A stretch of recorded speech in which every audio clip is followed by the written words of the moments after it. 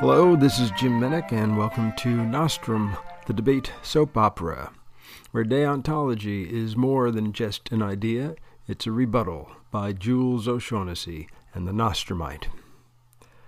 It's been a while since we've had episodes of Nostrum for those of you who are listening to them as they are being created. I apologize for the delay, but we have been tearing the place apart here, and well, it's getting back together, and, well, that's all you need to know. Just a reminder of where our story left off. We had arrived in Miami. We were picking up our bags in the Miami airport on our way to the Messerschmitt Mess-O Forensics, which brings us to episode 25, Brillig and the Slithy Tove. Every aspect of a debate tournament carries its own psychological baggage. The bigger the tournament, the more complicated the luggage. A major flyaway tournament like the Messerschmitt is the equivalent of a fire sale at Samsonite Global Headquarters. The flight is primarily a buffer zone where most of the students are asleep, or at least in a mode of semi-consciousness from having to get up early to catch an airplane, a sort of hurry-up-and-wait scenario. There is initial excitement, but it wears off quickly in the drone of the jet engines. But now, on the Florida State Penitentiary bus caravan, where the windows are all sealed shut and there is no air conditioning, or at least none that reaches past the driver, the tournament jitters start to kick in for real. Some students like to act tough and to pretend that they're not in the least affected by the upcoming event. They joke and play games, but their voices are a little louder than usual and their comments a little clipped and abrupt, belying their bravado. Because as much as the students whose faces show a look of impending doom, they too are going through the dreaded pre-competition intestinal boogie. The intestinal boogie. There is a whole volume devoted to it in the standard medical literature. It starts at the back end of the GI system and works its way up, twisting to the left, jerking to the right. You do the hokey-pokey and you really feel a fright. If intestines could sing, those would be the lyrics. Because your innards don't care whether your brain thinks you're going to win or lose, whether you're prepared or whether you're colder than a popsicle. All your innards know is that something is coming, something big, something difficult, and they don't want any part of it. Most students survive the intestinal boogie pretty well, a minor discomfort that they ultimately conquer. Some are not so lucky. The restrooms could tell the tale. And we'll leave it at that. Enough said.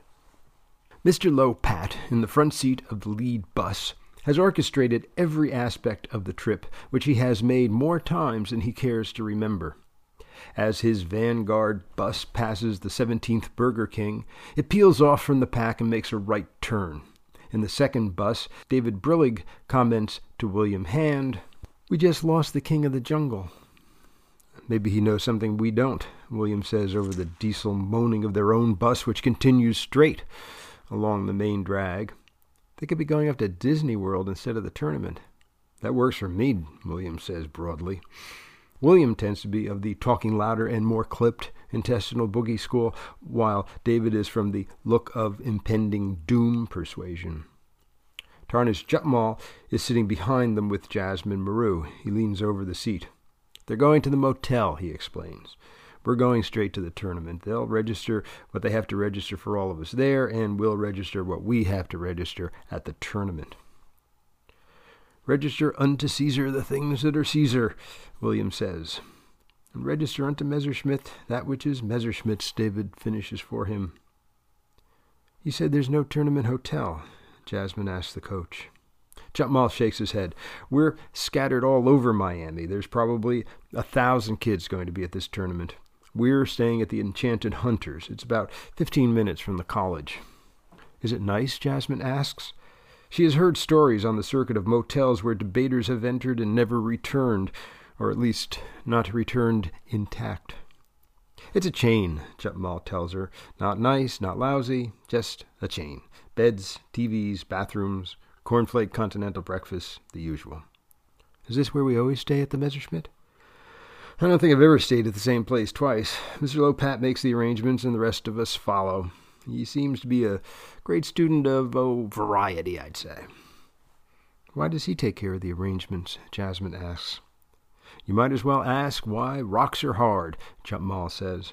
He always has, he always will. It makes life easier for the rest of us, so none of us complain. He doesn't do it for all the tournaments, does he? Jutmal shakes his head. Only for the ones with airplanes. The rest of the time we're on our own. Maybe he gets some kind of kickback from the airlines. Jutmal shrugs. I wouldn't put it past him. But as long as it's cheap for us, I'm not complaining. A thought crosses Jutmal's mind that nothing is cheap enough anymore, but he refuses to dwell on it. You ready? He asks Jasmine. She nods. Her intestinal boogie is more clinical than most, and Jutmal is able to recognize it. Don't worry, he tells her. It's just another tournament. You've done this before. But not here, and not as varsity. You broke last week at the Johnson. You're on a roll. Your cases are great. Just try to relax. I'm not good at relaxing, she admits. Close your eyes and sit back for a minute. That'll help. Nothing helps, she tells him. He lets it go. Every student has to handle his or her own intestinal boogie however they see fit. He can't force their guts to dance to someone else's drummer. The trip to Messerschmitt from the airport takes about 20 minutes, which might not be bad if there were any air on the buses, but by the time they pull onto the campus, the students are drenched with sweat and gasping for oxygen. They pour out of the buses like mercury, a gray oozing mass that breaks apart into different size pellets the moment they hit the ground. And once again the rearrangement of materials takes place when the unloading of the Grateful Dead truck's cargo of policy tubs. Seth B. Obamash has been invested by Mr. Lopat with the responsibility of tournament registration and student organization, and he stands by the truck barking orders. Tara Petskin, his star debater, acts as his lieutenant, directing this student here, that stuff there. Tarnish Jutmal, with no policy teams to worry about, assembles his night and day students in a group around him. Once again he checks his list, assuring himself that each and every one of them is present and accounted for.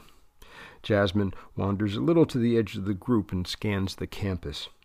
Griot comes up beside her, his copy of Infinite Jest tucked under his arm. Some place, eh? Some place, she agrees. Miami Messerschmitt was founded in 1910 when the city was barely more than an outpost in the southern tip of a frontier state only beginning to be discovered by the entrepreneurs who would recreate it as a playground for tourists and retirees. But to make the place livable, first they had to exterminate the worst of the mosquitoes, and then they had to invent and then install wall-to-wall air conditioning. At the beginning, they had done neither, and much of Messerschmitt is virtually unchanged from those earliest days. The old campus, as it is called, is a collection of small stucco buildings surrounding a small man-made lagoon dotted with indeterminate tropical vegetation among the requisite palm trees. None of the buildings are more than 2 stories high, and none of them are bigger than the average McDonald's. They are painted a faded pastel yellow, and interspersed among them are decorative gates and trellises and volleys. The scene is vaguely Spanish in appearance, reminiscent of a time long past, if it ever even existed. Jasmine and Griot are standing at the edge of this remnant of Floridian history, looking down at it from a slight rise where the buses are parked. Behind them is a more modern building representing the new campus. Other buses are also arriving, depositing teams from other schools. These are literal school buses with real school names on them, representing Florida high school teams. A couple of airport vans are also pulling in, transporting other distant travelers. But there is no one Jasmine recognizes. I think I like the old campus better than the new campus, she says. Who wouldn't? Griot agrees. The new campus, built in the 1950s, entirely comprises 4-story concrete block and steel buildings, CBS constructions, as the Floridians call it. While it is extremely stable against the rampages of local hurricanes, it is entirely charmless, featureless, cement boxes laid next to each other, indistinguishable one from the next, with small troops of hot-looking students roaming among them. I assume we debate in the new campus, Jasmine asks. Where else? It's unbelievably hot here. It's Florida. Get used to it. The buildings are air-conditioned, aren't they? Sure, but you have to do a lot of walking from one to the other. All it takes is 2 minutes to go from cucumber to sodden, sweating wreck. Great. That's the Messerschmitt, Griot says. All right, everybody. Seth B. Obamash's voice comes booming at them. Like the rest of the teams, they turn toward him. Speech teams go to the Claudius Building, LD to the Tiberius Auditorium, Policy to Marcus Aurelius. As he names the buildings, he points each time in a different direction. There's students all over the place to ask if you get lost. There will be general meetings in each building separately. We'll get together again for dinner, and to get to the hotel tonight after rounds in the building right here. He points to the 4-story CBS building directly behind him. Carved into the concrete above the door is the word Caligula. This is the cafeteria, he says. They definitely believe in a classical education around here, Griot says. Everybody know where they're going? Obamash calls out. Everyone nods or mumbles inconclusively. Then go there, he yells. In fits and starts, with tubs and luggage and backpacks and briefcases and Walkmen and iPods and sleeping bags, they go there. Where are we going? William asks. The Claudius Building, David replies. This is crazy, William says. I haven't a clue to what we're supposed to be doing. Tarnish Jatmal appears beside them. Is everyone still here, he asks. He looks around for the rest of the team. Everyone's here, Jasmine says, coming up behind him. And indeed, all of the night and day team is there. Jasmine, Griot, Kumar, Ashley, Mark, Noah, Cartier, Tratton, Ellie. Even though he has done so a mere 10 minutes ago, Tarnish Jatmal once again checks each and every nose against his list. Okay, Jatmal says, schematics will be handed out in your buildings. Everybody is signed up. There's no codes. Everybody goes by the school name and initials. Got it? There's a round of nods. Everybody gather at the Caligula building after rounds are over, right? Another round of nods. Then have a good tournament, he tells them. Take 10. They grab up their suitcases and other paraphernalia and head in what they hope are the correct directions. Jatmal sticks with the LDers. The speechies go off on their own. I wish we didn't have to lug all this crap with us, David says, his suitcase in one hand and a backpack over his shoulders. Tell me about it, Cartier says behind him. This is the downside of bringing enough clothes for a Mediterranean cruise when you're only staying overnight at a Miami hotel. Cartier is lugging 2 rather heavy suitcases, and everyone on the night and day team knows her well enough not to bother helping her out. Kumar, the humorous interpreter, and Mark and Noah, the extempors, say nothing. Kumar always seems to be in a world of his own, and the extempors are notorious, as is their entire breed, for their air of superiority. They march along toward the Claudius Building, surrounded by their soon-to-be competitors. As they reach the place, yet another CBS box. The final Florida State Penitentiary bus from the motel pulls up in front of the Caligula cafeteria behind them. All present and accounted for, William says, holding open the door of the Claudius Building for his teammates. We've got to practice, David tells him as he passes. Fine by me, William says. Inside the building there are signs aplenty directing everyone to the auditorium. The northeast drops off whatever they have to drop off, and some of them go to the bathrooms to change into their competition outfits, while the rest plop down on the seats. I'll be back in a minute, David says, pulling his suit and dress shirt out of his suitcase. I'll be right here, William tells him. The school is, thank God, air-conditioned, which surprises David Brillig, who is used to a sweatier auditorium. There's a men's room immediately across from the auditorium doors, and when he enters it, he finds wall-to-wall students changing their clothes. There's shirts and shoes and pants and jackets and suitcases everywhere. A dozen guys in various stages of uncomfortable undress. The stall doors shut, and the sounds of the intestinal boogie in full force being danced within. 1 or 2 more fastidious types at the sinks, throwing water over their hair or faces, and trying their best to make the mirrors tell them a different story. And finally, the occasional poor soul who has come in to use the urinals only to find more displaced humanity than even the Hindenburg could muster. David quickly changes into his suit, splashes a handful of cold water on his face, and beats a hasty retreat. He has his own intestinal boogie, and it has nothing to do with competing. He and William have to talk. "You look perfect," William tells him when he re-enters the auditorium. David tosses his traveling clothes into his suitcase. "Want to find a place to practice? Lay on, Macduff." David leads the way out of the auditorium. They have about 15 minutes before the opening assembly, assuming the opening assembly starts on time, which is a truly unrealistic assumption. They march along, David a few feet ahead of William, down the hallway, past a dozen or so of their competitors, practicing their pieces either alone or with their partners. In the time-honored tradition of speechies everywhere, they practice facing walls 2 feet in front of their noses, like asylum inmates venting at the unknown. But David is not really interested in practicing. He has something else entirely on his mind. They are passing classrooms now.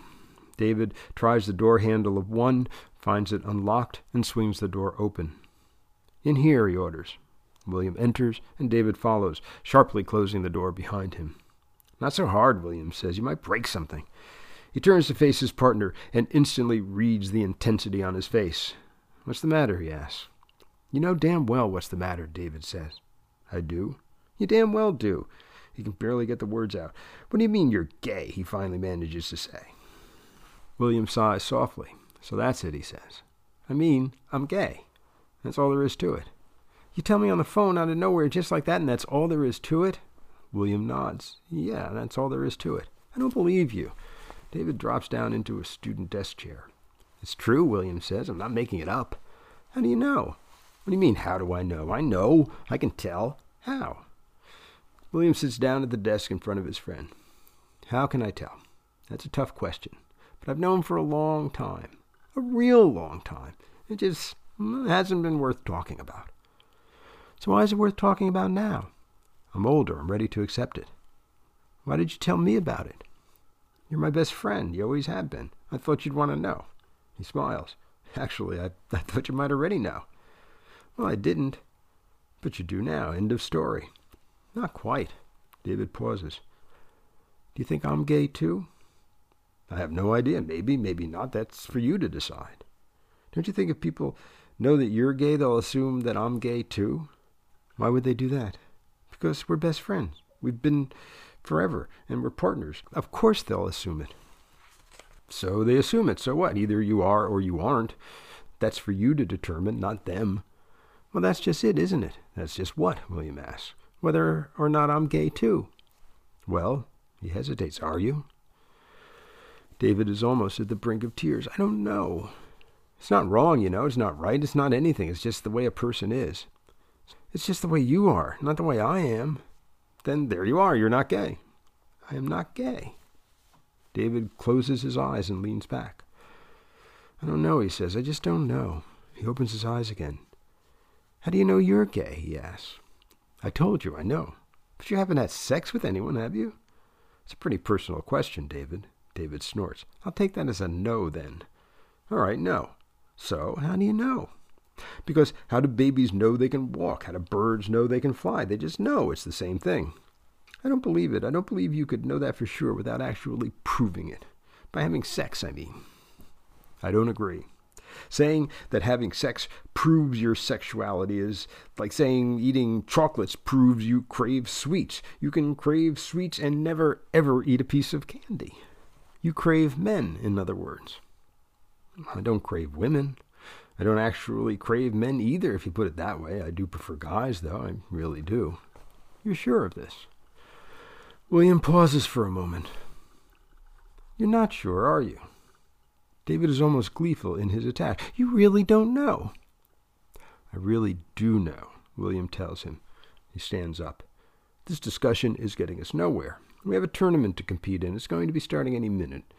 Are you ready to do what we came here to do?" "You were my best friend, William." "Were? Are? Better. But you don't know if you can stay friends with me if I'm gay?" "I don't know, exactly." "Well, think about it, David. Think hard. Because you and I have been friends forever, and good friends are hard to come by, regardless of their sex or their sexual orientation or their age or their color or their... I get your point, William. Do you? William asks. He turns and heads for the door. I sincerely doubt that, he says over his shoulder. He opens the door and leaves David still seated. David has never been this perplexed in his life. But, as William has said, they do have a tournament to compete in. He rouses himself to stand up and follows his partner. And he knows deep down inside that the problems between them are only beginning. Is Nostrum really back from hiatus? Do Big Julie and the Nostrumite ever listen to these podcasts? Will they come listen for no other reason now than to figure out the relationships of David and William, Had and Cartier, Bill and Hillary, etc.? Does anyone have a spare skateboard? The answers, if any, will be revealed in our next installment. Barrel jumping, ice skater's dream, or mud trucker's nightmare.